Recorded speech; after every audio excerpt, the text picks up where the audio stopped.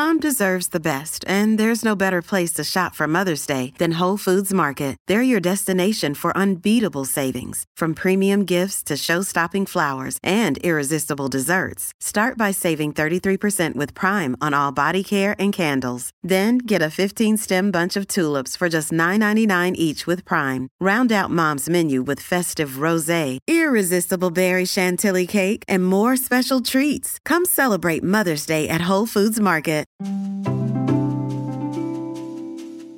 This is the English Heritage Podcast. Hello and welcome to your weekly podcast into England's past. I'm Charles Rowe. This week we're getting to know some of the real-life knights connected to English heritage castles. We'll look at 3 knights and 4 castles, in fact. These are Old Warder Castle in Wiltshire, Farley Hungerford Castle in Somerset, Hadley Castle in Essex, and Dover Castle in Kent. Joining us now to explain the lives of these knights of these realms are... Hello, I'm Paul Patterson and I'm a senior historian at English Heritage. Hello, this is Dickon Whitewood. I am the Curator of Collections and Interiors for the East of England. Well, thanks both for joining us. Before we talk about each of these men and their castles, how do we define a knight during the Middle Ages between the 1100s and the 1300s? Well, in a strict social sense, a knight was a knight because he was accorded the title by his peers and used it himself, having gone through the process of being knighted. But of course, there was far more to it simply than that, starting from the ceremony of knighthood itself, often a long process which began with ritual bathing, a prayer vigil on the night preceding the actual ceremony, oath-taking whereby the knight would swear to be loyal liegeman to his lord, and only then would it be followed by the dubbing, or being touched on the shoulders by the sword, at which point you would rise as a knight. But knighthood itself had a long history and has precedence even as far back as the Roman period, when the eques, the equestrian class, were the ones who would fight on horseback. And indeed, horse riding was often associated with knighthoods.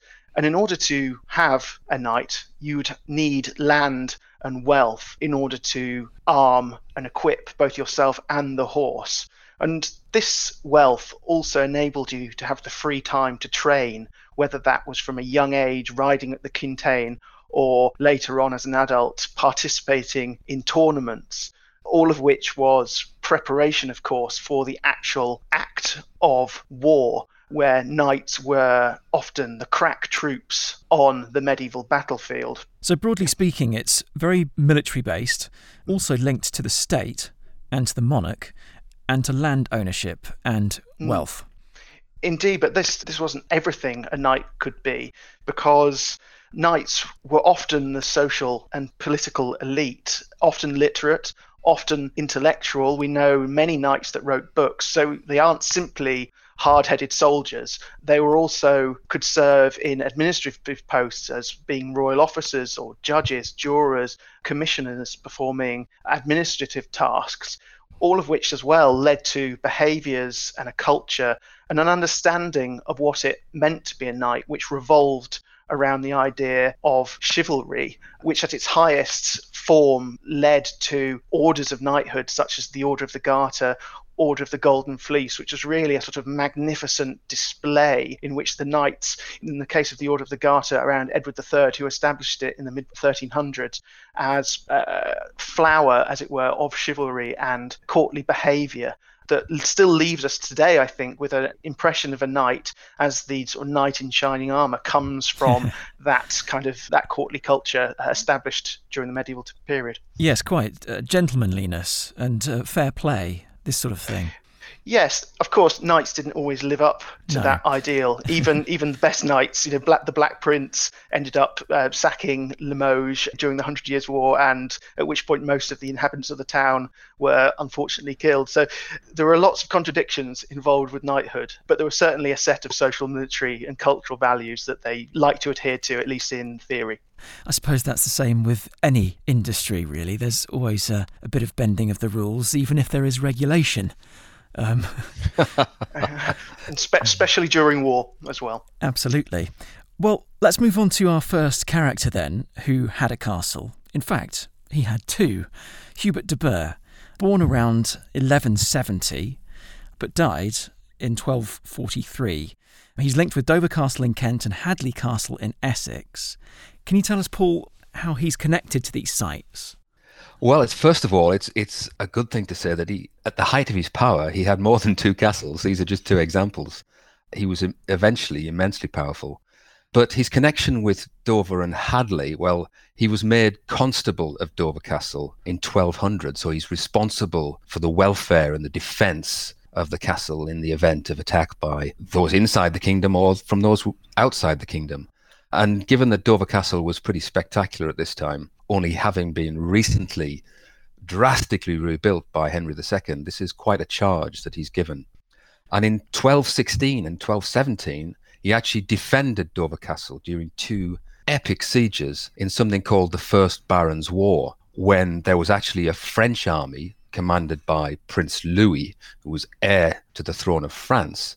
He was on English soil assisting those barons which had rebelled against King John, the circumstances around Magna Carta. And so he achieved some fame during his defence of Dover Castle. Yes, and we discussed this in a previous podcast, didn't we? We did indeed, yes. We did it in great detail, I think, in a previous podcast. So for anyone who wants to catch up on the detail of that, you can. Yeah. So more than that, after the siege, the castle had been pretty significantly damaged during those operations. And so Hubert is the person, as constable, who supervises its repair, its rebuilding, and indeed its modernisation between around about 1217 and 1227. So we can still see a great deal of the work that Hubert carried out to reconstruct the castle in the aftermath of the siege. He's connected to Hadley Castle because Hadley Castle was situated on land that he was granted as one of the rewards for his service to the crown. And he was granted it in 1215. He was actually granted a huge area of land called the Honour of Rayleigh, which is one of these big units of land that was granted to important knights in order to support their activities and in order to support the king when necessary. And so he's given this Honour of Rayleigh in 1215. There is an existing castle there, but Hubert decides that he wants to build a new castle on a virgin site. And so Hadley Castle is begun shortly after that grant in 1215. It's a personal castle. This is a baronial castle. It's not one he's given custody of on behalf of the crown. And he begins to build it shortly after 1215. And this is slightly west of Southend-on-Sea in Essex, isn't it? Yeah. So we now know that Hubert de Burgh had a number of castles, a big property portfolio, of which these English heritage sites, Dover Castle and Hadley Castle. He was born, of course, during the reign of Henry II, but was he also born with royal connections? He wasn't born with any royal connections at all. In fact, his origins are quite uncertain, except that we're pretty sure he's from Norfolk, possibly a small place north of Norwich called, coincidentally, Burr, or Burr next Aylsham is its modern name. And he seems to have been part of a family that held several smallish manors where his family were landowners, effectively. We don't know who his father was, but it's been suggested that it was somebody called William de Burgh, who was a relatively unimportant knight of the time. But he certainly wasn't of royal blood, and not from what you would call a major or an elite family. How did he gain this access to royalty, the monarchy, influence, etc.? Well, in short, we don't actually know. His early career is a little bit obscure. However, what we do know is that his older brother, William, was already in royal service. So he had gone to serve Prince John, who was later to become King John, of course, in the 1180s. And he actually accompanied John to an military expedition in Ireland in 1185 during the reign of John's father, Henry II. So Hubert must have entered royal service by some means, probably through his brother, perhaps, but ultimately it's more likely because he had feudal connections. The de Burgh boys, as it were, may have been sponsored by a greater family. That was a usual route. And it has been suggested that it may have been the Warenne family who held a huge barony, a huge area of land called Wormgay, which was also in Norfolk and within which the Burr family manors lay. We know, for instance, there was a William of Warenne who was a royal justice in the reign of Richard I from about 1194. And it could have been one of the Warennes that promoted both of the de Burgh boys in their careers at court. Did he get on well with Prince John, who eventually became the dastardly and infamous King John? I would suggest he did. Obviously, he remains loyal during a very difficult period in the reign of King John, all the way through, the period of Magna Carta and the First Barons' War. But he is one of the barons, he is one of the men who remains loyal. So I think they've got on pretty well. How would you summarise his career then, Hubert de Burgh, after he became established? Oh, it's massive, basically. Meteoric? Well, what we know is this. Hubert probably was in London at court in the mid-1190s, but we don't know the how and the why. But by 1198, we know he's a chamberlain in Prince John's household. That is a considerable position. And in 1199, when John became king, he was made a royal chamberlain. Now, this was a position of considerable power. He had everyday access to the king and control of the administration and the finances of Prince John and then King John's private chamber. So he's an important official in the royal household. And so this gets him rewards. Like I said, in 1200, he became constable of the great castle of Dover, but also of Windsor, two major castles. He becomes sheriff in two counties, Dorset and Somerset, in 1201. So he's responsible for the king's justice in the shires. He gets custodianship of several castles on the Welsh border, the Welsh Marches, as they called them. And he has 100 men-at-arms under his charge. By 1202, he's sheriff of Berkshire and Cornwall. And the barons of the Cinque Ports, these important ports on the south coast of England, are instructed to give him the same service as they would the king when John goes abroad to France in 1202. In 1202 also, he's sent to Portugal to attempt to negotiate a marriage between John and the daughter of the King and Queen of Portugal. So he's up there by this time. Is that his ambassadorial role? Indeed. So this gives you an example of what Dickon was saying. It's not just about fighting. This man is a very capable administrator. It's about statecraft. And negotiator. Absolutely is. Yeah, sure. And he proves to be very good at that. In 1202, there were attacks on King John's territories in France by the King of France, Philip Augustus, Philip II. Basically, Philip is trying to take over the traditional lands held by the King of England in Normandy, Anjou, Maine, and Poitou. Now, these are all in north and west central France, a huge block of land that's administered by the King of England. And the pressure on these lands from the King of France caused Hubert to be summoned by John to help him in this struggle. And so he becomes constable of a big castle in Normandy called Falaise, and then an even bigger castle on the border of Anjou in the Loire Valley called Chinon. This is actually where he makes his military name, because in 1204 to 5, he holds Chinon Castle in a year-long siege against Philip Augustus. It ultimately ended in defeat, but his skill in repulsing the repeated French attacks gains him a military reputation. Is this when he's sort of kept in the country as a semi-prisoner?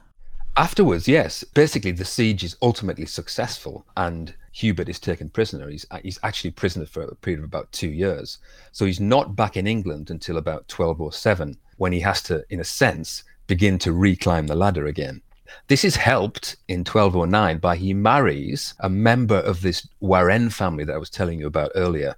He marries Beatrice de Warenne. And so he succeeded to the Wormgay barony in Norfolk. So this is a huge piece of land.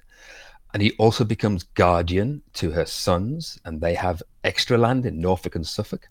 And so you can see how he's beginning to gather a huge land portfolio, especially in East Anglia. Absolutely. However, in 1212, he goes back to France, and he's there for about 3 years as something called a seneschal, basically a combination between governor, administrator, and military commander. So he is trying to keep the English hold on Poitou against increasing pressure by the French king. So he's there until 1215, and ultimately John's attempts to recapture land that he'd lost in Normandy in 1204 are futile. And so the game is basically up for that huge chunk of land in northern France, and it becomes part of what we now know as the Kingdom of France.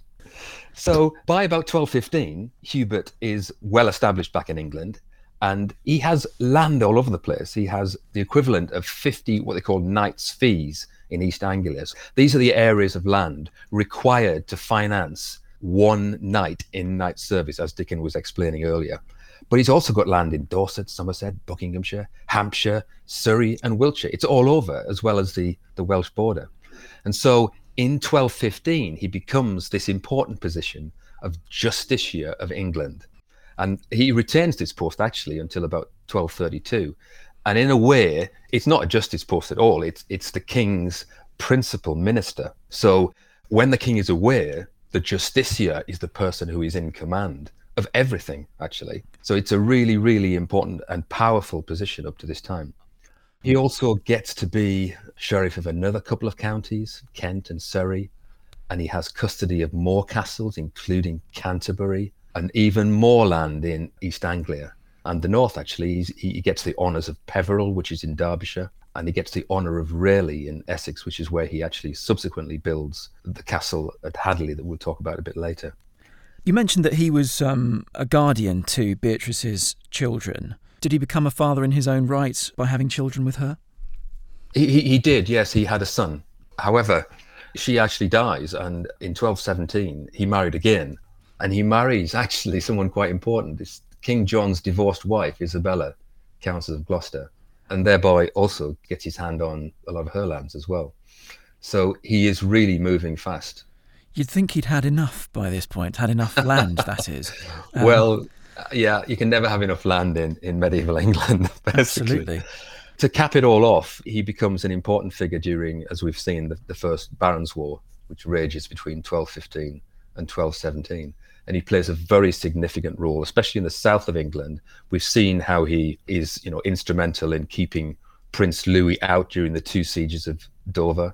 But he's also one of the principal players in the final defeat of Prince Louis and the barons in August 1217 in the sea battle, which takes place off the coast of Kent at Sandwich. And this is a great moment. So to summarise all his roles, and we forget that we're talking about knights of castles here, he had Chamberlain, Royal Chamberlain, Constable, Sheriff, Ambassador, Warrior Knight, Seneschal, Landowner, Justiciar of England, Husband and Father. And that's probably the core ones. There may have been a couple more. Yes, and eventually Earl of Kent. Right. He's made an Earl, which is, if you think about what Earl meant at that time, it's kind of one step down from the king, isn't it? There aren't that many Earls, so it's the pinnacle of where he can get to without being king. Now, just before Beatrice died in 1217, in 1216, there was another death, and this was King John's death of dysentery during the Barons' War. So Another king obviously comes to the throne. That's John's heir, Henry III. So how did Hubert get on with Henry III? Well, actually very well for quite some time. I mean, if you think about when John died in 1216, the young Henry III, who is his successor, is only 9 years old. And so there is a period of another 10 years to go where he's in his minority.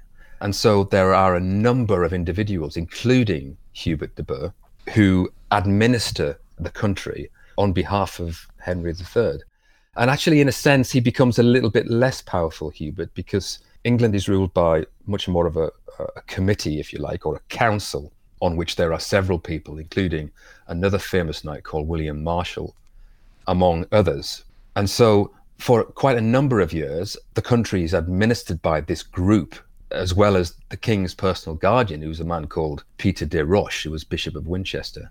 And so power is more shared than it would otherwise have been if there was only a justiciar in place. However, when the king comes of age in, I think it's 1223, Hubert once again became a major player and a major power as justiciar, the king's second in command. By this time, Hubert has even more castles and even more land, and some of the famous castles of the country: Canterbury, Dover, Rochester, Norwich, Orford, Hereford, plus a dozen more. So he's at the height of his power. In 1223, he campaigns with Henry III as a young king against the Welsh on the Welsh border, which is quite successful. And it's in 1227 that he's actually made the first Earl of Kent.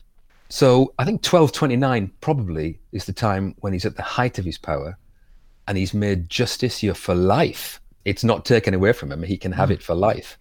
And in possession of this massive, you could call it a barony, which is scattered all over England. But I guess the relationship began to change as Henry III got older and older, and other people in his realm, in his court, began to exert their own influences. Yes, because I think by this point, obviously, if my maths is correct, he's probably, Hubert, in his 40s or 50s by the time Henry is coming of age. And he's in his late 40s, yeah. Late 40s. So this is perhaps, in career sense, the decline of one's career, isn't it? And the peak has already happened. I understand there might have been a bit of a fall with Hubert as well. Yeah, and it actually happens eventually quite quickly. In the late 1220s, Henry is still backing Hubert. I mean, they fight together in a pretty inconclusive campaign, actually, on the Welsh borders against a resurgent Welsh prince callld Llewellyn the Great, who actually pushes the English back against, their aggression in trying to take over Welsh land.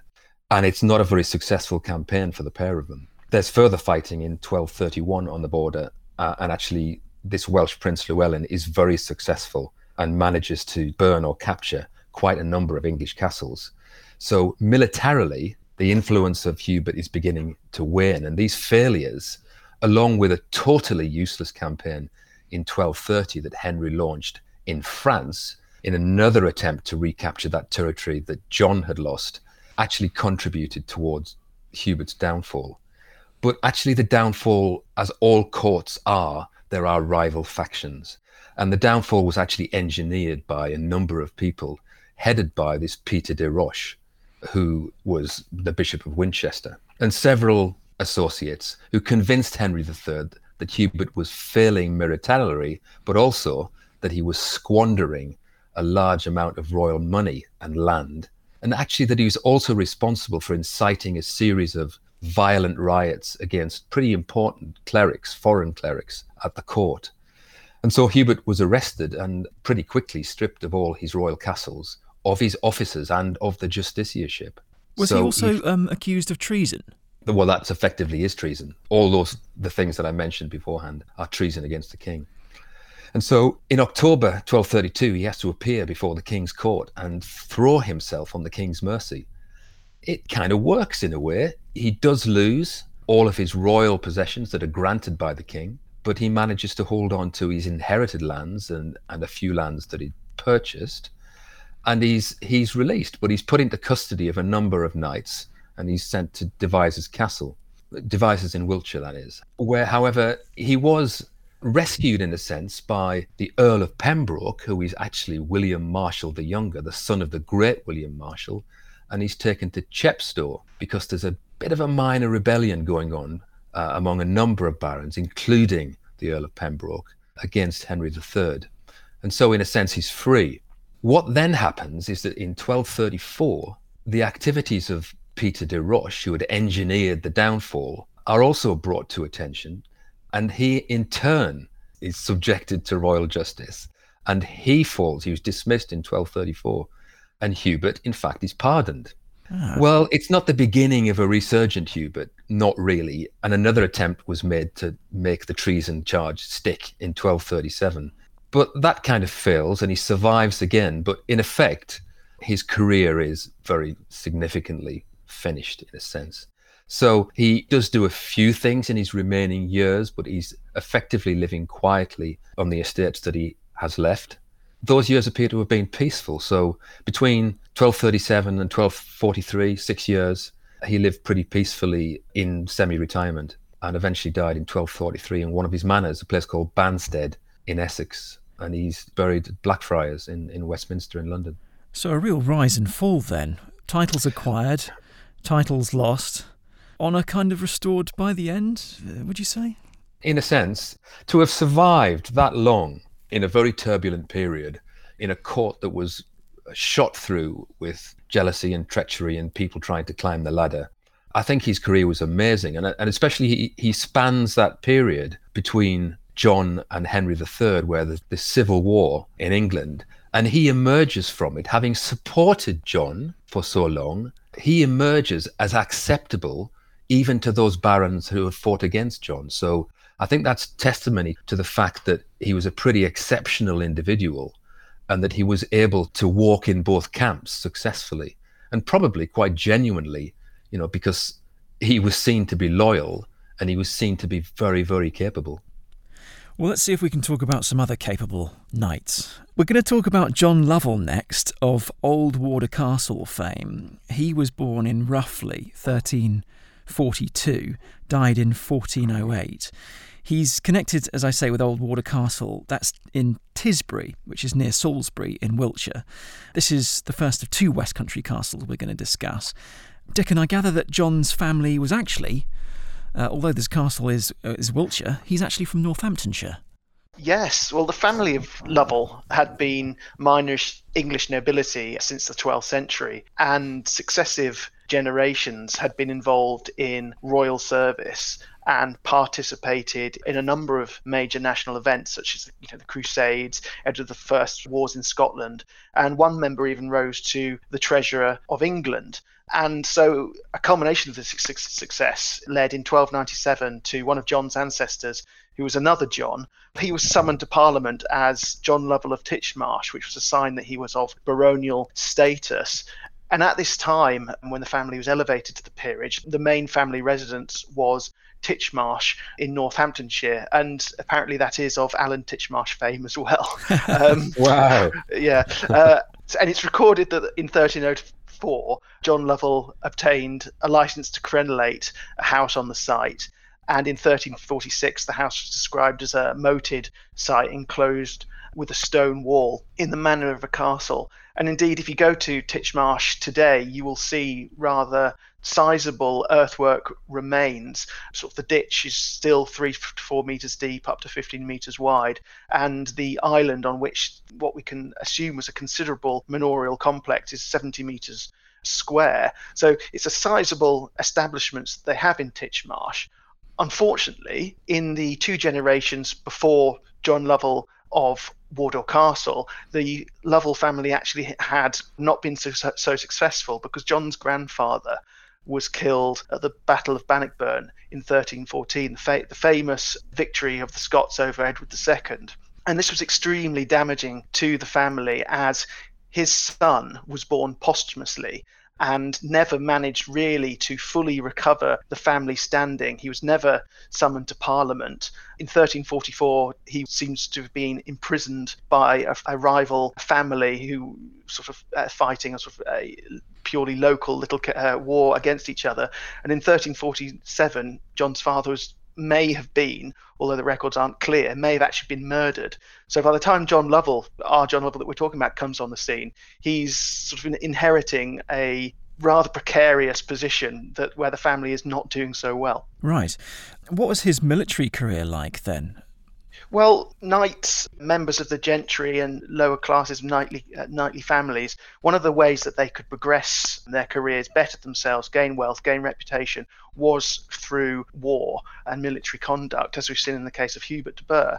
And John comes of age in 1362, aged 21, and he is appointed as a commissioner of array, so basically responsible for mustering soldiers, making sure they're in a fit condition for war, in Middlesex and Northamptonshire in 1366 and 7. And he spends the rest of the 1360s and 1370s serving in France under Edmund Mortimer, the Earl of March, and John de Montfort, Duke of Brittany. He serves Mortimer again in Ireland, for which he's granted the manor of Great Hambleton in Rutland for life. So it's actually showing you how his early military life is being successful for him. And he gains more military experience in 1378 at the Siege of Berwick, fighting alongside Henry Percy. Does this military experience earn him lands? Yes, it does. I mean, we know from the Inquisition post-mortem after his life that he is gifted land. He's also given jewellery, a cup, which must have been quite valuable by the Earl of March for his service. So he is gaining favour, importance by greater lords.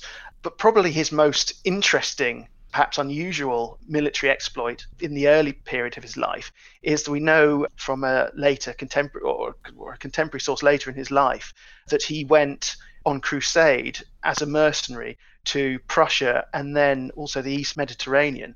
So not only is he getting experience in England, he's also going quite far abroad to get it. And while Prussia might seem a strange place for an English person or an English knight to gain military service, it became very, very popular for English soldiers and English knights from sort of the middle of the 14th century, the 1350s, to go on crusade in Prussia after the failure of the Crusades in the East and for Jerusalem. It had been seen as a legitimate place for crusade as early as 1147, but hadn't become popular with English knights until later. I understand that as well as fighting abroad in the Crusades in Prussia, that there was some influence taking place there, obviously, in terms of John Lovell's exploits. He also managed to exert some influence, I understand, through marriage. Yes, he did. He was fortunate in the fact that he married Maud Holland in 1371-3. We're not exactly sure about the date, but she was an heiress to a sizable estate in her own right, meaning she was the sole heir of her father and owned a number of manors. And these, through the marriage, greatly expanded the number under Lovell's control, principally in the Midlands and the South. So sort of mirroring his own areas of territorial significance. And indeed, it shows just how important the marriage was to him, that he adopted the name or the title of his wife along with his own, becoming Lord Lovell and Lord Holland. And he was the first baron to actually show the accumulation of baronies by using both. So it was clearly a big deal for him.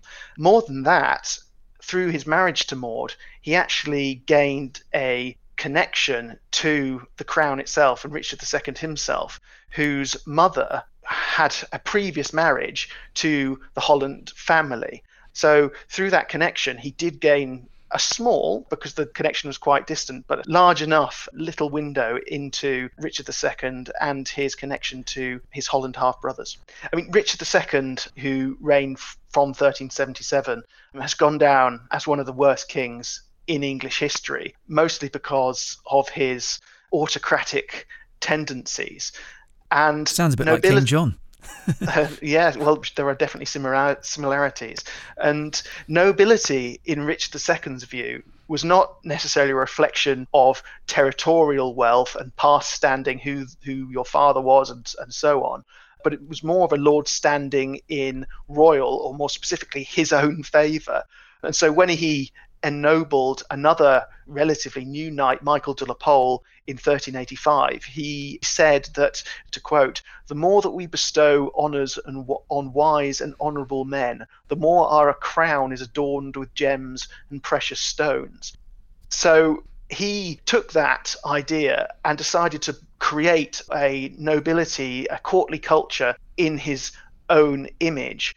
And part of that was through Richard II's love of courtly etiquette and the arts and his patronage. So a lot of listeners will probably know of the Wilton Diptych, the absolutely fantastic piece of art commissioned by Richard, certainly in his own personal possession, that's now in the National Gallery. Also his architectural innovations with Westminster Hall, which at the time was the largest non-aisled hall in Europe. And through this sort of love of the arts, he created this nobility of men who he bound to himself by common interests and extensive endowments. And it seems that Lovell was one of these men who shared the king's interest in art and so on. And John was appointed Master of the King's Hounds by Richard in December 1377.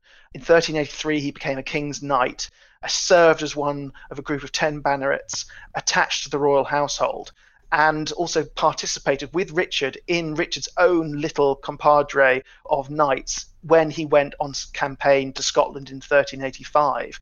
And this in turn enabled Lovell to gain lots of favour from Richard, including lands in Wiltshire, including Wardour, and he was made also keeper of Devizes Castle. And it was really Richard who established him in Wiltshire as one of the, if not the leading magnate and representative for Richard in the southwest. So he had lands before his marriage. He then acquired more lands through his marriage, and then he got lands through his association with the king after his marriage. He did. Unfortunately, at least for Richard, who'd bestowed all these favours, when Henry Bolingbroke, later to be Henry IV, invaded and deposed Richard II, it appears that Lovell was actually one of the first to go over to Henry, and he certainly didn't raise too many complaints when Richard was deposed, and continued to gain favour under the Lancastrians, including becoming a Knight of the Garter in 1405. So he certainly was flexible in his loyalty. Yes, he's done pretty well there. And that flexibility of loyalty is pretty common, I think, with Hubert de Burgh as well. Or at least Hubert de Burgh sounds like he's been very robust and able to sort of roll with the changes of these times. So in total, do we know how many properties John Lovell had over his life, including Old Wardour Castle? Yes, I mean, we're fortunate that he is a named person in the Inquisition post-mortem record, which were the records of death, the estate, and the heirs of the King's tenants-in-chief, which were made for the royal fiscal purposes. And he had property interests in 14 English counties, which compared to 9 of his father, which shows you, how successful he was. And they were located in the Midlands and the South, principally still in Northamptonshire, but also now in Oxfordshire and Wiltshire. And it included numerous manors, many held in return for knight service. The fact that you held land off a greater lord in return for having to often fight or give other service. But he also had lots of other smaller properties, including commercial ventures such as 12 shops in London. So, he had many fingers in a lot of pies, but that meant that he had about £1,000 per annum, which actually made him one of the richest barons and put his wealth on par with probably some earls as well. So he was incredibly rich. One of his principal estates, other than Wardour, was Minster Lovell, which is an English heritage site, but most of what you can see there now was built by his grandson in the 1440s. So nothing at Minster Lovell survives, or very little of John's day. But it really was Old Wardour that was built by John and is a monument to his political ambition and the refinement of his architectural taste. But did he have a fall like Hubert de Burgh had? Did any trouble come from all this acquisition of wealth, power, lands, influence? He did get into trouble from time to time. Probably the most potentially disastrous occasion was when, because as I was explaining, he was close in the circle of Richard II. In 1388, Richard was actually sort of arraigned by the Lords Appellant, which were a selection of the higher nobility, including members of his own family, Thomas of Gloucester, but also calling the Earl of Arundel, Earl of Norfolk, Earl of Derby, who fought the Battle of Radcot Bridge, and after successfully defeating Richard's and Robert de Vere's forces, expelled a number of his courtiers and executed others. Now, John Lovell managed to not get executed, but he was certainly expelled from the court at that time. He was later brought back by Richard, and as we've seen, he became was successful under the new Lancastrian king, Henry IV. But even then, he was involved in sort of more local disputes. So in 1391, for example, he was accused of unlawfully expelling one Thomas Manston from his manor and imprisoning the tenants and committing other atrocities. But in the same year, on the other hand, he sued a number of people for attempted murder after claiming they'd assaulted him and caused damage worth £1,000. So he's sort of getting involved in more local disputes, and there's other cases of him bribing sheriffs, under-sheriffs and the juries. So he's behaving a bit like a not behaving spoiled all child? particularly well. a little bit, but really he's defending his interests against others and continuing his policy of accruing property and wealth, sometimes to others' detriment, and it's part of that process. Did he die a rich man? Well, he certainly did, yeah. As I say, with £1,000 per annum, that did put him among the top barons in the country. And Old Wardour itself is a testament to the fact that he could afford the best the fact that he used the architect, master mason William Winford, who certainly wouldn't have come cheap, and because he was regularly employed on royal building projects, the fact that he seems to have created an artificial water feature, a mere, the fact that the stonework at Old Wardour is all cut stone. Again, none of that comes cheap. So he certainly died a rich man when he did die in 1408. Well, not far from Old Wardour is Farley Hungerford Castle, which is the residence and property of Thomas Hungerford, our next knight. He was born in or before 1328 and he died in 1397. So there's a bit of crossover between John Lovell and Thomas Hungerford in terms of when they lived. But Thomas Hungerford obviously is of Farley Hungerford Castle fame. This is the ruin south of Bath. Thomas Hungerford, though, was living around the same time, as we say, as John Lovell. But what about his rise to power, this Thomas Hungerford? He came from a locally important family who had a small number of estates in Wiltshire and the surrounding counties. And his grandfather and father had been elected to Parliament for Wiltshire and has really dominated that sort of role as MP for the county between 1320 and 40. But there was nothing from that background that suggested anything greater.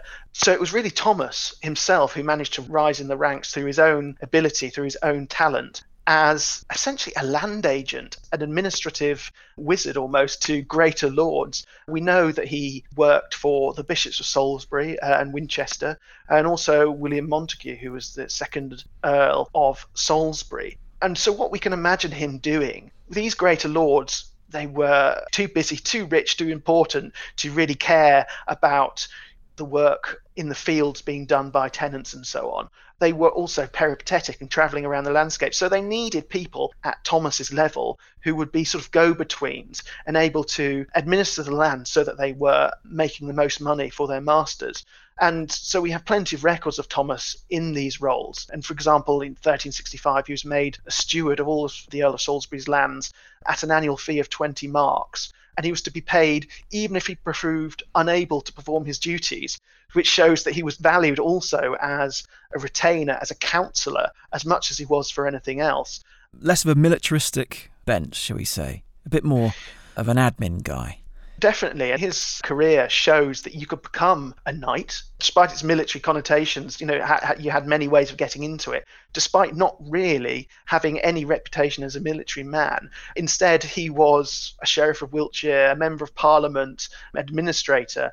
Most importantly, though, the reason his career really took off was because in 1372, he came into the service of John of Gaunt, Duke of Lancaster, who was the son of Edward III, and for much of the 1370s was effectively the power behind the throne because his father was ill, so was his elder brother, the Black Prince. And John of Gaunt really held the kingdom together at that time. And Thomas was acting while Gaunt was doing these, engaged on the national scene, was his steward, first of all for the duchy land south of the Trent, and then for even more than that, whereupon Gaunt knighted him and made him a member of his council. And this link with Gaunt also gave Hungerford even more roles. He was a commissioner, an escheator, a justice in the duchy lands, bringing him considerable wealth, sort of £66 a year, plus expenses and perquisites. So the connection with Hubert de Burgh that we heard about earlier is quite considerable in the fact that he managed to, once he was in, he managed to then accrue far more in quite a shorter period of time. That's pretty remarkable. So he's famous for quick acquisitions then, you could say. He was also infamous, wasn't he? He was, primarily for his role as a speaker in the Bad Parliament, the Parliament that sat from 27th of January to 2nd of March. And what had preceded it was the Good Parliament. So parliaments are called good or bad or merciless. They're often given a title just to help them, to explain them. The Commons had managed to replace a lot of bad advisors and councillors that they felt were in prejudice to the realm, and they dismissed the king's mistress and all sorts of other things. Now, Gaunt, as the king's son and sort of leading government, wasn't particularly happy with this. And so when the Bad Parliament sat a year later, he managed to overrule, renege on all these agreements. And Thomas Hungerford was elected speaker with Gaunt's clearly influence. And Hungerford was really Gaunt's, you could say, stooge in this parliament, making sure that Gaunt got his way. The chronicler Walsingham, for example, says that he was on the friendliest terms with the Duke, and that Hungerford wished nothing to be pronounced other than what he knew would please his lord's eyes. And probably the thing that he could be called infamous for was that he made a formal request for the restitution of those found guilty and deprived of their titles and possessions in the good Parliament. So despite being a member of the Commons himself, he went against the Act of the Commons in the last Parliament, but seems to have got away with it and doesn't seem to have suffered as a result. Thomas obviously built a castle at Farley Hungerford, south of Bath. It's a ruin today. Why did he build that castle? As you pointed out before, he was administrator, not a warrior.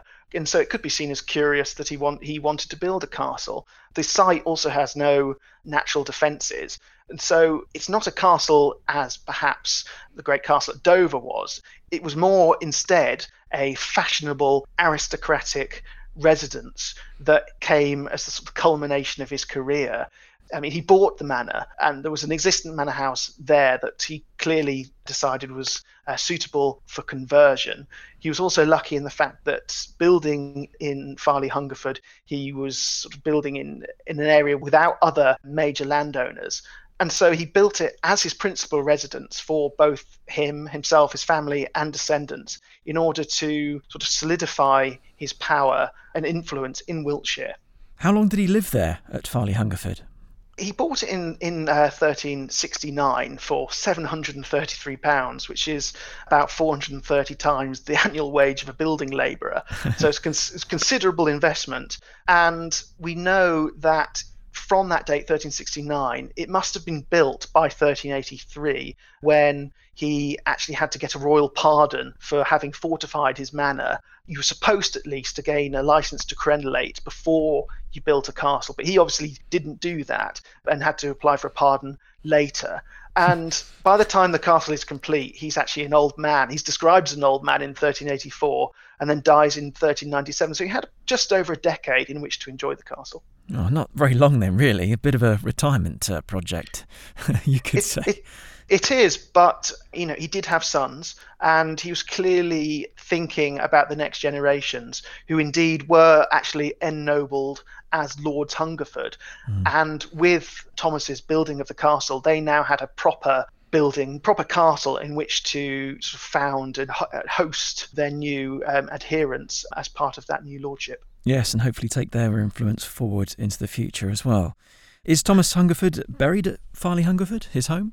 He is. Visitors to the castle will be able to visit the church, the chapel of St Anne, where Sir Thomas has an absolutely magnificent funeral effigy of himself in armour buried next to his wife. And the armour is completely up to date, shows Sir Thomas as a man-at-arms ready to fight and defend for both himself and his lords. And it's an interesting feature that despite having an administrative career, he clearly valued the chivalric knightly ideal. The fact that he built the castle, the fact that he's displayed in armour on his death, shows that the ideas of the knight were still strong. Yes, that's very interesting. Perhaps I'll be buried with a giant microphone or something. I don't know. But let's wrap things up then. So if we compare John Lovell, who was our second knight from Old Wardour Castle in Wiltshire, with Thomas Hungerford from Farley Hungerford Castle, south of Bath in Somerset, how important were their castles as statements of their power and influence? Well, for both of them, it was a culmination of their successful careers and solidification of their power and ambition in stone. You've got to compare, for example, in the case of Lovell, the decline of that family in the generations previous to him had also been mirrored by the decline in their residence. So being able to build a new castle was really a sign that you were a successful man with power and money. Both were architecturally fashionable, Wardour especially, but even Farley Hungerford as a quadrangular castle that was built. Many were built in the 30s, 70s and 80s. And both of them also had a clear intention that they were building in order to host gatherings. Each had self-contained lodgings in which they could host a large number of people, adherents, military retinues, as well as having absolutely fantastic features, water features, powerful gatehouses, use of fan vaulting at both. and both provided a powerful or a future home for their family. So I think they're very strong statements of power, influence, and ambition for their families for the future. Paul, you've been listening in to the John Lovell and Thomas Hungerford stories. Who was the best knight of all three? Who had the most power and influence, would you say? Or just who had the biggest property portfolio? Well, I think the biggest property portfolio was probably Hubert. But who was the best and most powerful? I think that's a pretty tricky question. Although Hubert de Burgh is regarded as arguably the most powerful justiciar of the medieval period. I don't know what Dickens' take on that is, but I wouldn't like to make a decision on that. And actually, power varies in time and circumstance, doesn't it? So it's a hard question to answer. Well, in case you're being more, I would say Hubert probably takes it. Yeah. Okay. So we can all agree that Hubert de Burgh's property portfolio is the greatest, and I think also having to deal with King John and to survive that is worthy of a pat on the back, certainly. Lastly then, Paul, when did the Age of Knights come to an end, and why? Oh God, this is. So when did day turn to night, so to speak? This is a very difficult question. I think if you look at it from the more narrow perspective of the knight as a soldier, as a military person, then it's easier to answer. Notwithstanding the fact that, as Dickens pointed out, lots of medieval knights weren't actually soldiers. And the rank actually gave you access to all sorts of different career paths. However, in the popular imagination, I think knights are equated with being soldiers, are they not? I think that's probably true. So I can pretty well deal with that aspect of the question. So it became increasingly difficult, actually quite early on in the time of Hubert that I was talking about, for kings and barons to raise the amount of knights required for long service, especially service overseas, because originally they had a term of service according to their feudal dues, which was 40 days. And so, that's pretty difficult to sustain. So increasingly kings have to hire mercenary soldiers, if you like, who have few or less feudal obligations. In some cases, kings created more knights by compulsion. So, that there was like a property qualification that if you exceeded it, then you had no option. You had to become a knight, which then made you eligible for military service. So actually, the concept of a pure knight, if you like, begins to decrease because you've got all sorts of different combinations. And actually, their effectiveness on the battlefield as highly disciplined, well-trained, mounted soldiers, which is the essence of a knight, varied even during the heyday. So, for instance, they were enormously successful, as a strike force. For instance, a battle I mentioned at Bouvines in 1214, when John is beaten trying to take back his French properties. He's beaten effectively by mounted knights. And then you can contrast that with the disastrous charge of the French knights at Agincourt in 1415, because they fell under English longbows and the mud. So their effectiveness as an elite fighting force was questionable even during the high medieval period. But then we get to the Renaissance and the increasing scientific nature of warfare. And what you get is the introduction of massed infantry formations equipped with this thing called the pike, which is a 7 meter long, up to 7 meter long weapon, which can keep cavalry at a distance. And so these massed formations, coupled with the fact that we now have gunpowder handguns and artillery on the battlefield, it meant that mounted soldiers, such as the knights, could only be effective if used in certain ways, and certainly not in mass charges. So there were no longer the shock troops, the shock and awe element of armies in the 15th and 16th century, as they perhaps once had been. And they become a tactical wing of a more flexible force, which we now call cavalry. Yeah. However, knighthood remained throughout the 16th century. We have jousts and tournaments. I mean, Henry VIII was a great jouster and organizer of tournaments. And they remained as a kind of show-off thing, as a means of showing skill at horsemanship and arms and displaying your manly martial virtue. But actually, probably by the beginning of the early 17th century, then the age of the knight as an elite fighting force or an elite fighting man at the center of the army was very largely over. And the cavalry that we see fighting during the civil wars as something different altogether.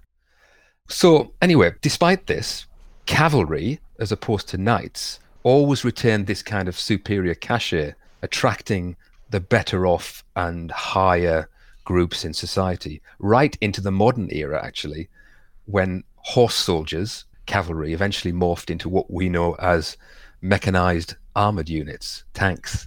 But it had, for a long time before that, it had been infantry and artillery that did the hardest fighting on the battlefield. But if we leave that aside, if we take it as a rank, sir, then perhaps as a rank it's also gone, although we still have sirs, don't we? We do. But it's become more a reward and an honour than it was as something that got you access to high careers with a baron or a king. Yes, these days it's more of a title that is earned. Exactly. It it's still a meritocracy exists. type thing. Precisely. But it's not part of the social structure of society anymore, which it was in the medieval period. And there's no training involved for it. It's kind of a reward for long or special service to the state. And there's no reciprocal arrangements on the part of the person who's knighted. But the origins, as Dickon explained, the origins of that actually can be seen in the Middle Ages. The idea of a secular knight in the orders of the Garter and the Order of the Bath, etc. These at first were honours reserved for people of the highest distinction in the nobility in government service. But eventually it's come down that it's now reserved for those distinguished by service in society at large, rather than for a self-appointed elite.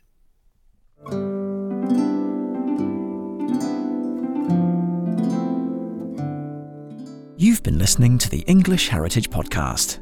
Next week, we'll hear about the new archaeological excavation taking place this summer at Birdoswald Roman Fort in Cumbria. It's not, Roman soldiers from Italy by any means interacting just with the native Britons. It's fascinating. The more you find out about the people who lived in and around the wall, the more you realise that complex nature of it. Thanks for listening. See you next time.